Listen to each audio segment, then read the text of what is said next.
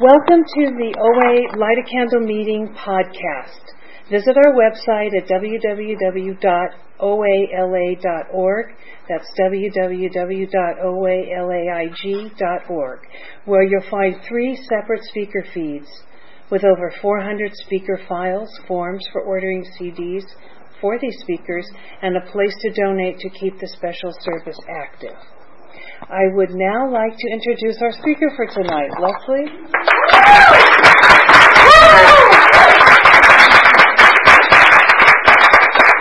I'm Leslie. I'm a compulsive overeater and a bulimic.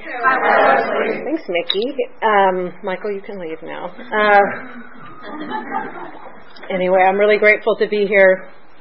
I want to welcome all you guys that are new to OA. I want to tell you that you can stop compulsively eating, you can stop throwing up, you can stop doing whatever it is that you're having trouble with, that it is possible here, and there is always hope in OA. I'm really grateful. I want to thank Martha for asking me to speak. I come here every week, and I'm just really, really grateful. When I came to OA, I could not stop throwing up. I couldn't stop eating. I couldn't stop throwing up. I couldn't stop thinking about my body and how much I hated myself. And I couldn't figure out the solution, which I do believe it's a spiritual solution. If I could have thought about it and figured it out at home alone, I would have, and I do believe it's a we program. It's not an I program. I don't sit home and get better. So, I'll just tell you a little bit about what it was like. I was a really athletic kid. I was a gymnast. I rode horses. And I always had that thing, though, it's that, treat me normal and I feel less than, treat me special and I feel normal. Like, I remember we did gymnastics, and I'm actually sober with a girl who competed with us, and she was like, "You were really good." And I'm like, "No, I wasn't." She goes, "Yes, you were." I'm like, "I didn't feel good," and even like riding horses and showing horses, I just wanted to be really great, I just want everybody to be in total admiration of like how great I am, but I don't really want to do the work. That's part of it too, is that I'm not really down with hard work.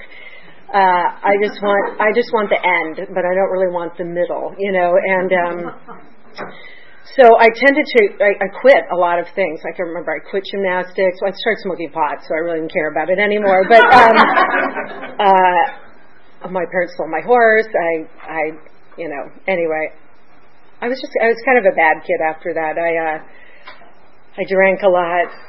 I did a lot of drugs, and but I was thin. But I started drinking, and I started doing a lot of crystal meth towards when I was about 21, 22, and it was always in this quest, like, if I'm thin, I will be happy. Like, that is one of those old ideas, which, I don't really have anymore, because I know thin does not equate happiness, that my happiness really is an inside job. It doesn't actually come from anything on the outside. No material thing, no body size creates that kind of serenity and peace and happiness, That's really what I've got from working the steps, and from God and from my sponsor and from people, is that sense of well-being. But, so I was just a kind of a wild kid, and I ended up with drag queens in a place called The Probe, and I never ate. I can tell you right now, I smoked cigarettes, I did crystal meth, I did stuff called, MDA, ethyl chloride things, I don't even really know what they are, and we never went to sleep. I danced a lot. I had a tambourine. I swear I did not eat. I didn't eat meals. I didn't go to the market. I lived a very strange lifestyle then. But I just thought I just wanted to be skinny too, So I ended up getting sober in 1985 when I was 22 years old. And, I've been sober ever since, June 19th, 1985, which I'm so grateful for. But what happened to me, and I've heard it so many times from people who were also sober, but I got sober and I could not stop eating. It was like I could not stop eating. I would go to meetings. I knew the meetings that had good food. I was like chowing down on candy and cupcakes and brownies and cookies, and we were drinking tons of coffee, and I was smoking, and I mean, I was insane, but I was sober, which is good. And you can kind of only work with one thing at a time. I think I was pretty uncomfortable, but so what happened was I started. I stopped smoking, I think, and then I was with all these girls at this guy's Clancy's house, who's in AA, at the yard, and I learned how to throw up. They were all talking about throwing up, and I thought, I'm going to go throw up, sounds good to me, and so I started throwing up, and I have to say that I don't think bulimia is an effective weight loss method, because it's a lot of manipulating. There's a lot of managing. If I eat this and I throw up, then I can eat again, and there's a lot of balancing, and so I would go to school. I was back in college, or I started college. So Tuesday, Thursday, I would go to school, and I would come home from school. I swear, this is like my activity. I would just eat, watch TV, throw up, brush my teeth, and go off to my AA meeting. And I was like, I'm never telling anybody about this ever, because I really was like, I don't want to get fat, and I hear that so many times from people when they come into OA, like, I'll stop throwing up, but I don't want to get fat. I'm like, all I know is that I had to be willing to gain weight. I had to be willing to do whatever it took for relief from this obsession, and I ended up, I remember I went to New York one time to visit my friend, and I mean, there's so many gross things with throwing up, and I ate her Haagen-Dazs, and I threw up, and I had to go back to the market and then eat it down to the right level, and I think I missed it, so I just ate it, threw it up, once got another, it was like my day. I mean, it kept me from living my life. And then there's the clogged toilet action, at my mom's one time. I think that all came up in the flower bed, and, it's not good, and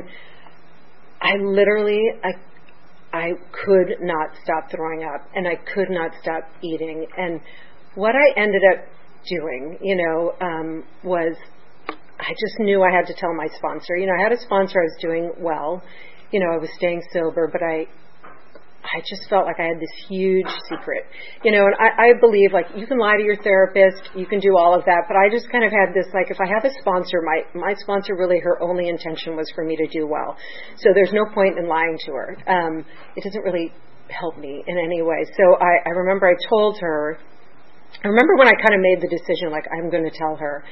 And I mean, I think because I had been throwing up in bags and putting them in my closet so I wouldn't, back up the plumbing, and it was just crazy. And I was obsessed, it is an obsession, which is like, it's gripping, it's awful. And so I told my sponsor, and she said, I want you to call this lady. And I called her, and she said, why don't you go to this OA meeting?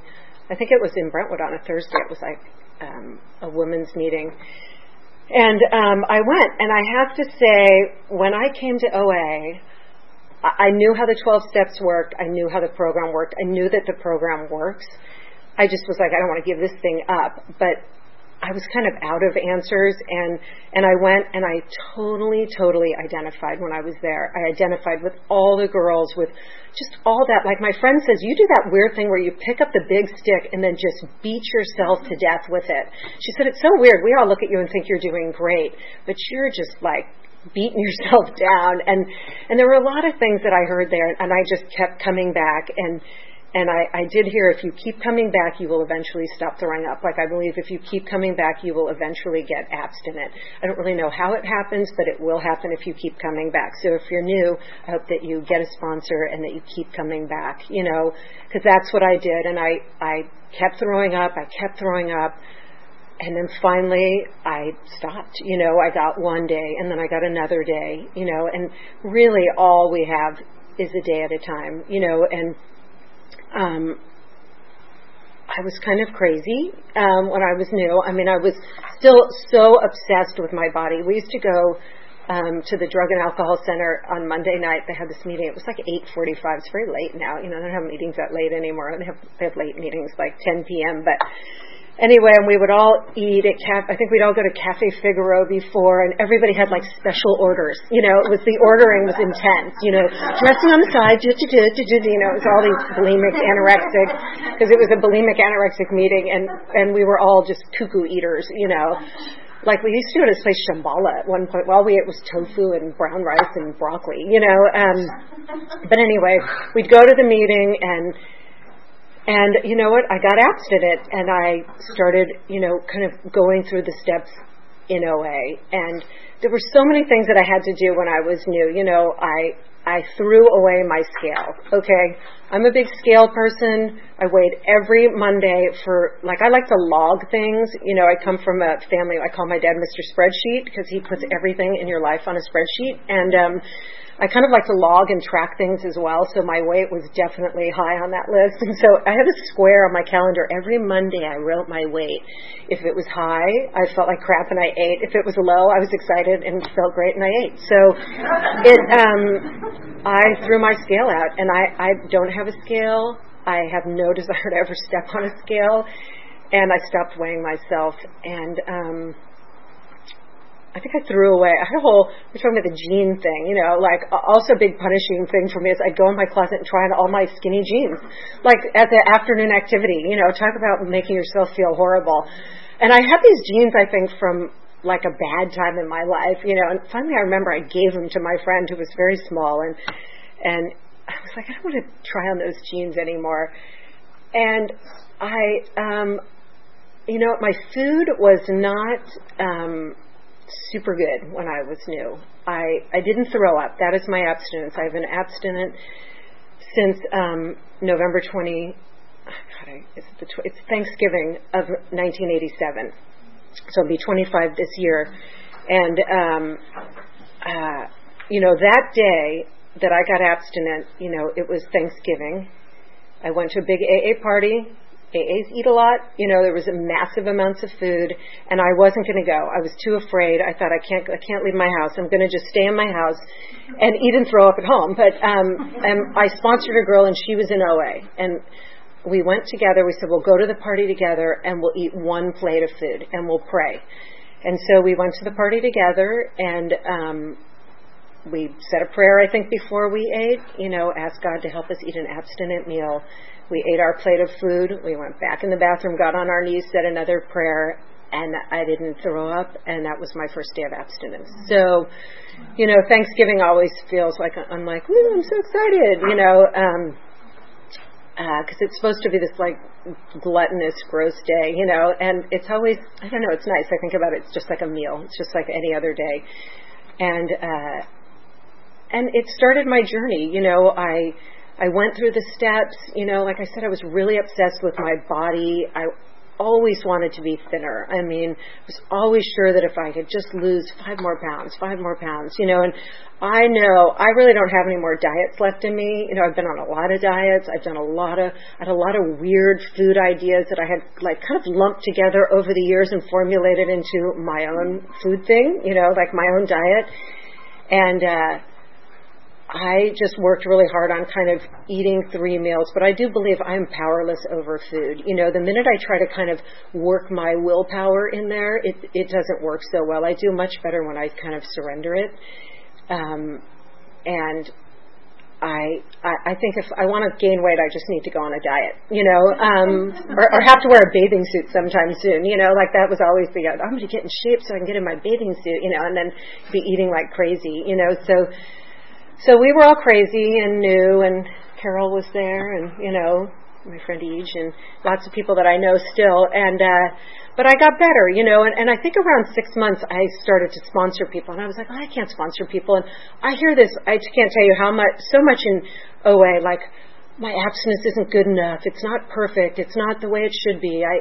I don't really think there is. I mean, I know from people that I know that have long-term abstinence, it ebbs and flows. There have been times when it's great, when it's easy, when my food's light, when it's heavy. I mean, it just is what it is. You know, there is no, like I always thought, like if I could eat sort of, you know, 4 ounces of protein and 2 cups of vegetables, and it'd be great, you know, but I can't sustain that over a long period of time.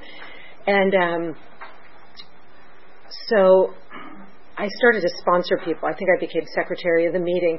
And I have to say, it talks so much in all the literature, like I can't, we can, and that I cannot keep it if I don't give it away. And my whole abstinence turned around when I started working with others, even though I truly was like, what do I have to give? But I had 6 months or whatever I had at the time, 5 months, 6 months. And, I know a lot of those girls today that I sponsored. Like, some girl contacted me on Facebook, said I told her I gave her a pig, like this pink plastic pig to think of God. I was like, I don't even remember that. She goes, I loved it. I'm like, I have no recollection of a pink plastic pig. But, my life got bigger, and I went through school, and I got married, and when I got married, that whole thing about having another person in your house that has their own food is very odd, because I learned here, like, if something is calling my name, I throw it out, and that was, like, so exciting. I don't throw it in the trash because I could take it out and eat it again, but I would, like, throw it down my trash chute on the 12th floor, and so when I was dating my husband, I remember he said, where are the brownies I brought home from the meeting? I said, I threw them out. And he said, what? So I had to stop throwing his food out, but it is nice to just throw things out. Like, I've met people at meetings and they're like, I have bread in the car. I'm like, give me the bread, give me the bread, and then I throw it out, It's like alcoholics with their narcotics after surgery. I should give it to someone, Anyway, so we got married, and when I got pregnant, your body becomes not yours, and I remember I had to go get weighed, and I had this doctor who never made us weigh. She had all the bulimic girls, the anorexic girls, and we never had to weigh. Like, now it's like the full duke it out with the nurse at the doctor's office. I don't want to weigh. I'm like, if the doctor really wants me to weigh, they can, you can turn around. I've turned around. They've said the number out loud. I mean, I've had all sorts of things happen. So she didn't make us weigh. And then when I got pregnant, I got weighed, and you weigh more every month. And it kind of changed my whole concept of that my body is not my own. I can't mold it into what I think will make me happy. Like, it's that whole misconception that when I am down here, I'll be happy. Like, I do believe that happiness comes from wanting what I have, not getting what I want. If I want what I have, then I'm perfectly happy today, and that, like, it'll be good later, if I could only get, there's a lot of stuff written in my meditation book about the material, that not to seek the material, that it's all about seeking the spiritual, that the material doesn't make you happy, and that happiness is a byproduct of good living, and that's what makes me feel good. It also says in the OA book on I think April 12th, because I was looking at it recently, about nobody says we're supposed to be happy all the time. Like, that's sort of a misconception that we just walk around happy, because I pondered happiness, like, what will make me happy, So I had my daughter, and I lost weight afterwards, and I feel like I ate well when I was pregnant, and I gained a normal amount of weight, and then I got divorced, then I had problems with my husband. I got divorced, and I got very thin, and I was so sad, divorce is really hard, and I had a young baby, and I like that whole saying, that pain has a beginning, a middle, and an end. But man, when you're in the middle, it is freaking long, like I heard it said at a meeting, it's like that wheel of life. Like, when everything's good and you're at the top, it's just great, and eventually the wheel starts to turn. And then when it's at the bottom and things are bad, it feels like it will never ever change, and eventually it starts to come back up again, and I was, it was hard after I got divorced, and that's why I know being thin does not equate happiness, because the times I have been the thinnest was when I got divorced, when I got cancer. I mean, there are different things, and they were all bad times, so I don't have that so much anymore, that if I was thinner, I would be happy. I have to accept where I am now, and that God loves me as I am, and I can turn my weight and my body image over to God all the time. So anyway, after, I think I started running marathons then, and with a bunch of my friends, and that was really great. And then eventually, I think I ran a marathon in Vegas, and I was like running along, and I had trained with these people. I pushed my daughter in the stroller. I mean, she went 20 miles, 23 miles. She was in that stroller. Like, I burned out a stroller. I'm very obsessive too. So when you get me going on something, I'm in, and somewhere in that race, like, I cried on the runs, and my friend Ray would like, come on, Leslie, his English accent. I'd come around the corner and he'd have a coffee for me, and, they'd push her, and I was like the worst runner in the group, which is, things are always good when they deflate my ego, and we went, and I was with a girl I sponsored, and we were in Vegas, a bunch of us, and when we were running that race, somewhere, it was like the 18th mile, I was going, and we were actually running pretty fast, and I was like, I'm running a marathon. Like, I didn't even like running when I was a gymnast. When we vaulted and stuff, he always told me I was not a good runner, and I didn't really like running. I'd never run, and I was like running. I'm like, wow, I took actions I didn't believe in. I didn't believe I could run a marathon, and I took the next indicated step without believing that it would work. And here I am, one step at a time, running a marathon. And I started crying, and we finished, and somewhere all that sadness of that divorce, like, left on the roadside, and that's kind of what the program is. Like, I can't always see the end, but it's there, and I have to just take actions I don't believe in, and I will get better. It does get better, and I have many people ahead of me that tell me that. I have many heroes. My sponsor is one of them. My grandfather was one. He was sober a very long time, and I know that it always gets better, but I can't always see how it's going to work. I think a lot of it is blind faith that it works, and it's kind of magical in a way, so I think after that, I had to get into that thing. Like, my daughter now is 18 and she's in college, and I felt really sorry for myself after that. Everybody actually felt sorry for me because it was very sad. And I was a bit of a victim. And the victim thing is bad, because I find that I can milk it, and then you never really feel as sorry as I think I deserve, and I want you to feel sorrier for me. And you know what? I have to say, as hard as that was, like being a single parent, working full-time, going to meetings, all the stuff that I did, I kind of wouldn't trade it at all. All the tears shed. My sponsor got down on me hard, about being a good parent. My daughter had like some learning disabilities, some different things.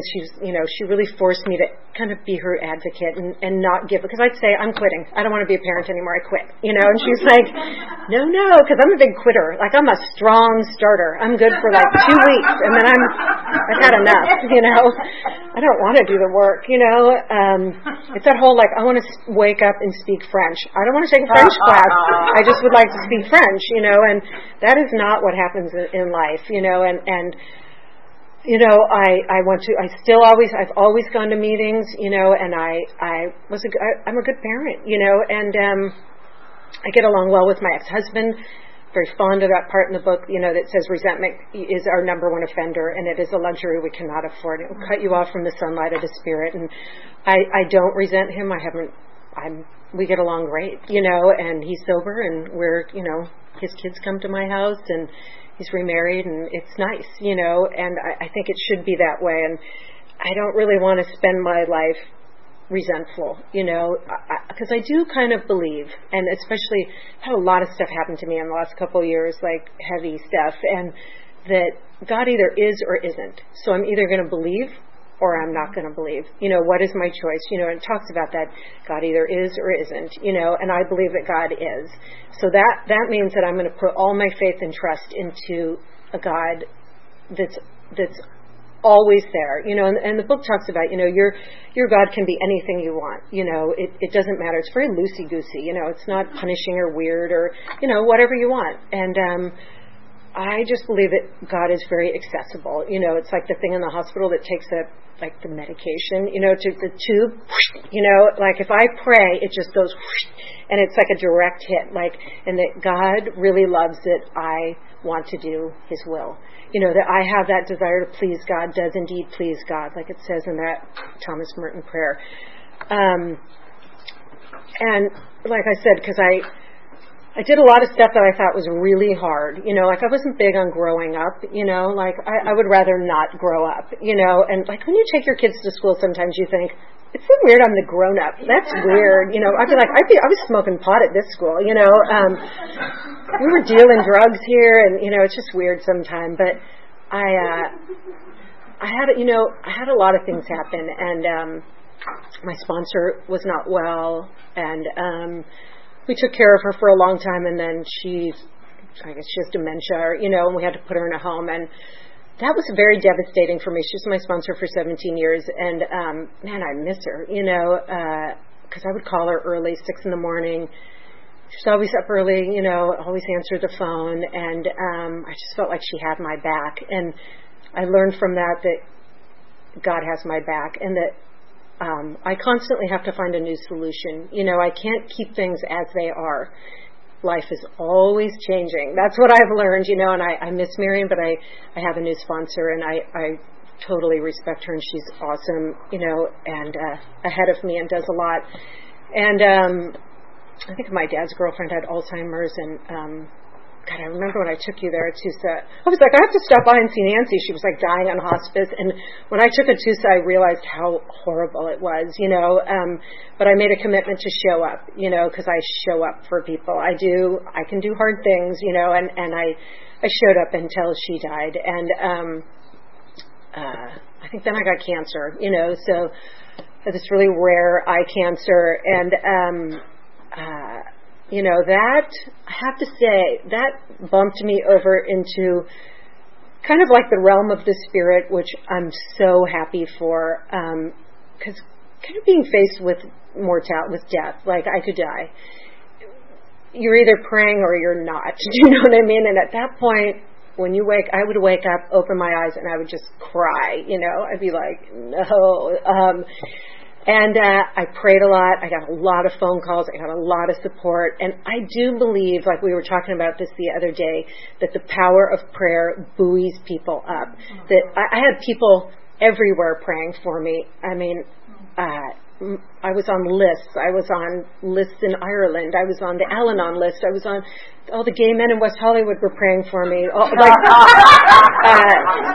My mom, and so I do believe, like, I pray for people before I go to bed, and say prayers for people who are having a hard time, that you just never know when that will help, and I went through this whole thing and really didn't know if I'd be able to see, didn't know if I'd have my eye.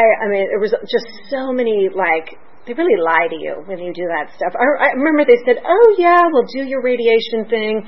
You'll go home, we sew it in your eye, we'll take it out. Oh yeah, you can go back to work in 5 days. Okay, I could not see. I remember when they took off my patch, they're like, oh, it looks good. I said, well, that's great, but I'm blind. And you know what? We laughed a lot. My boyfriend kept telling me I was hot with my patch. And people brought food, and Lucy and Susan and Martha, and I got a lot of really great support from people. And, in some ways it's an experience I wouldn't trade, I'm in that whole cancer world. I get scans, they check me all the time. My vision's kind of crappy, but I don't care anymore. At first, acceptance is a big thing. Like, can I accept my life exactly as it is? I was like, no, I want my old eye back. I had LASIK. I was like 2015. I want that eye back. My boyfriend's like, your eye had cancer in it. It had a big tumor in it. I'm like, I want that back, and I would think, this is unacceptable to me. But you know what? I had to accept it, and when my doctor went on maternity leave and I had to see her husband, I was at the doctor's office, and my mom was there to take notes. She was my scribe, because you go a little brain dead when you're thinking about yourself. And he told me, I think because of the damage to your optic nerve from the radiation, you're going to lose your vision within a year. I started crying. My mother went into a blackout. She doesn't remember anything after. And I was like, well, that's not what she told me. He goes, oh, my wife didn't tell you that. I'm like, no, she didn't say that. And so we talked about it. And I swear I cried for 2 days. Because I was like, this is not acceptable. Like, I'm sorry, I can't accept that. And I cried. I went to my meeting, actually downstairs that Thursday, cried. And that's the thing too, like, I ate and threw up so I did not feel. I'm not big. I don't want to feel. I just want to be like neutral, And I remember thanks, Mick. I felt all of that. I was bummed.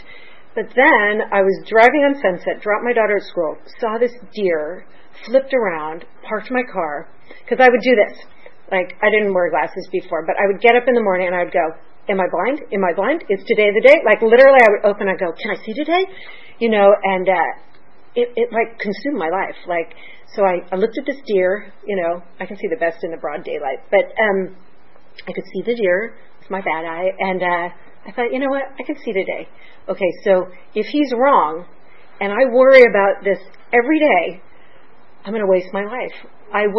Then I'm not living one day at a time. I'm living in the future. I'm living in fear. The past is all about regret and remorse and why in the future, I can't control what's going to happen. So for today, I can see. So I'm going to live my life, as it says in the 12 steps, one day at a time and enjoy all that's beautiful around me. And you know what? I'm not blind in that eye. I mean, my vision's weird, everybody's really small. I'll just tell you that. My color's off. But there's a lot of weird things. But I'm so glad I kind of came to that,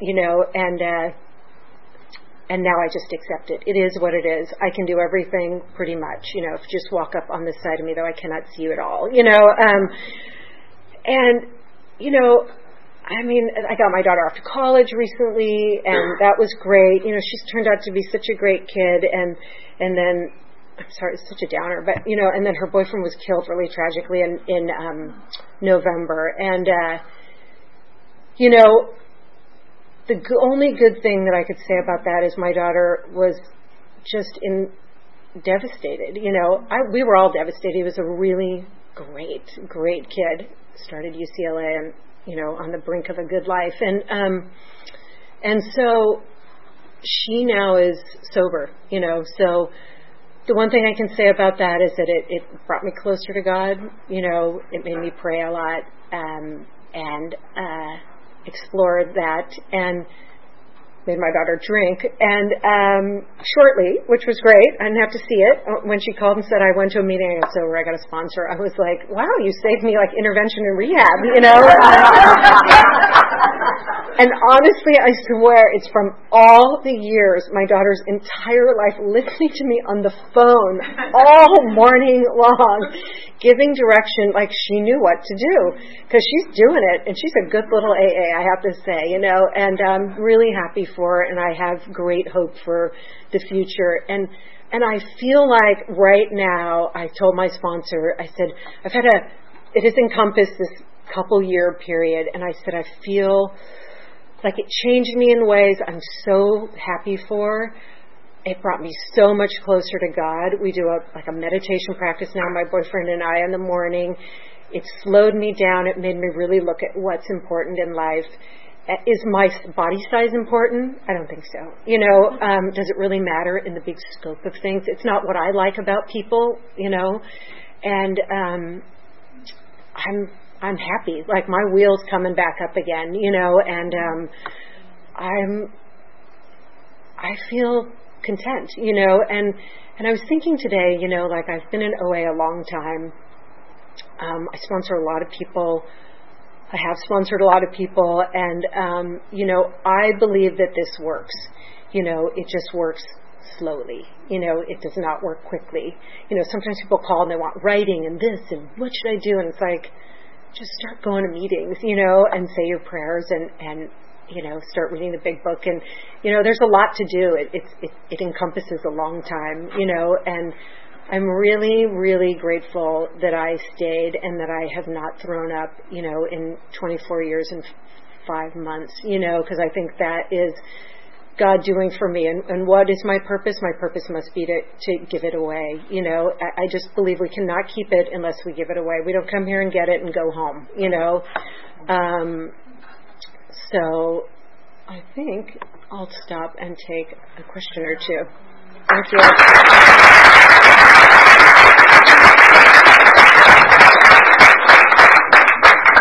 Does anybody have a question? I have a question. Oh, she wants to know, when I pray for people, what do I say? when I pray before bed, I don't believe the whole thing has to be some long, unattainable thing. I get on my knees. I say, thank you, God, for keeping me sober, abstinent. Please help me to be of service. I pray for my daughter and that God looks out for her. And then if I know anybody who's having health problems, I pray for her boyfriend's mother, because I know that for their whole family, because it's so painful for them. I just say, God, will you, I believe it like that, the Irish prayer, like, God, please hold me in the palm of your hand. That God can put that, that bubble around me and buoy me up. So just very quick. I don't think it has to be anything huge. And then when I sit in the morning, I write a gratitude list and I read a couple books. And then when we sit in meditation, a lot of time I just ask God to help people I know that are having a hard time, and that they find peace and strength, and that He gives them the power to do whatever it is they're having a hard time with. So.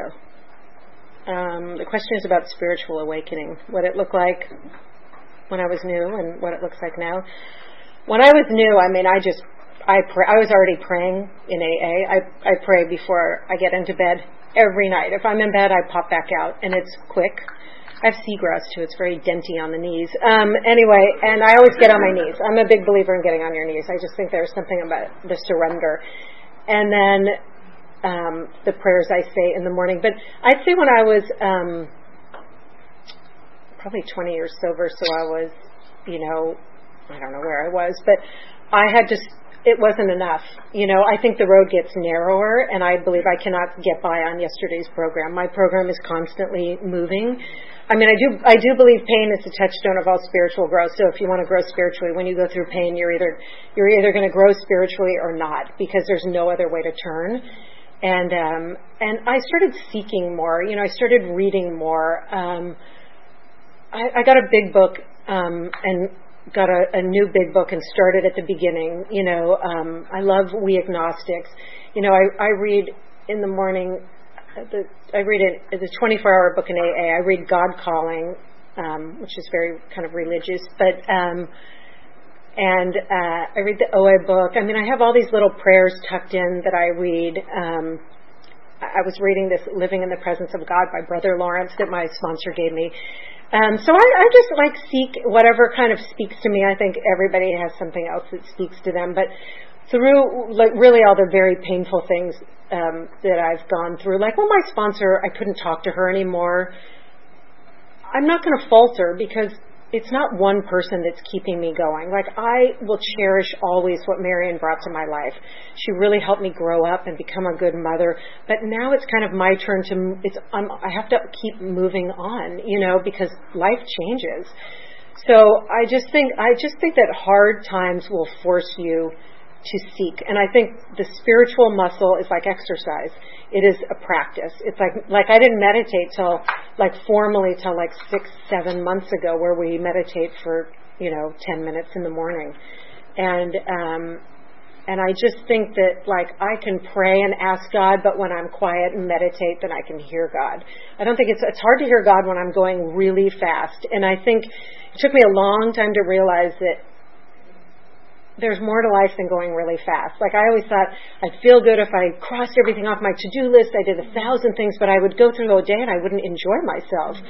So I don't really do that anymore. I don't do a lot of things that don't have to be done that day. And the meditation makes me slow down and just see how I'm doing. It's like it says in, 86 and 87, ask Him in your morning prayer what you can do each day for the man who is still sick. And it talks about that we don't burn up, we don't burn up energy worrying about things. I know now, and it's only, in the last while, that everything will be okay. It doesn't mean, I used to ask the question, why do bad things happen? I just think bad things happen, and I'm given the tools to go through them. It doesn't, like I said, I've had bad things, kind of the worst things that can happen to you in life have happened to me, but you know what? I'm doing well.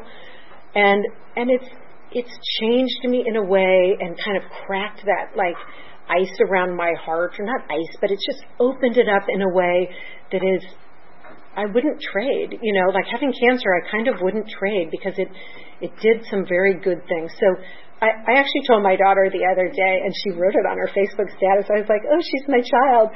I said, when you focus on the good will grow. When you focus on the bad will grow, just like it says in the story in the big book, that I can say, I'm so lucky I'm abstinent and I sponsor great people and I have a great place to live and, I have insurance, I have a good doctor at UCLA, and then I feel good. Or I can delve into the bad and it's so sad for me and then I feel bad. So, today I kind of feel like I would rather focus on the good and live kind of a God-filled life. And that means that I'm just going to keep seeking, and it sometimes I'm super connected, sometimes I'm sort of connected, but I do know God is all around and easy to reach, and if I stray, I can pop on back easily. So thank you for having me share.